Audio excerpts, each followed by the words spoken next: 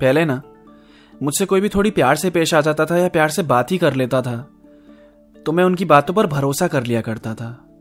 बहुत पहले की बात है, नाम नहीं लूंगा, पर इंस्टा पे ही एक लड़की से मुलाकात हुई थी। हमारी बातें चली और बातों ही बातों में उसने अपने एक्स का जिक्र किया कि कैसे वो उसके छोड़ के चले जाने के बाद दर्द में है। उसकी कहानी सुनकर मैंने उसे समझाया, उसे अच्छा फील कराने के लिए न जाने क्या क्या करता था। कुछ टाइम के बाद उसने मुझसे कहा कि मैं उसे अच्छा लगने लगा हूं। मैंने अपनी तरफ से कोई शुरुआत की नहीं थी, सारी पहल उसी ने की। मेरा फोन नंबर मांगा उसने, वीडियो कॉल के लिए भी उसी ने सामने से पूछा। प्यार भरी बातें करने की शुरुआत भी उसी की तरफ से हुई। एक बार तो उसने मुझसे यह तक कहा कि तुम नहीं होते तो मेरा क्या होता।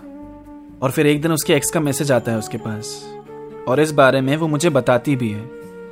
एक रात हमारी बात हो रही थी और उसने मुझे गुड नाइट कहा और अगली सुबह मेरे गुड मॉर्निंग का रिप्लाई कभी आया ही नहीं।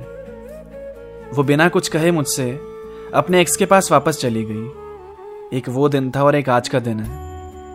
मुझे डर लगता है अब किसी पे भरोसा करने से। अच्छा भला था यार, मैं धकेल दिया मुझे पीछे। You can also subscribe to my YouTube channel, Rhyme Attacks, and don't forget to follow me on Instagram @Abhash19.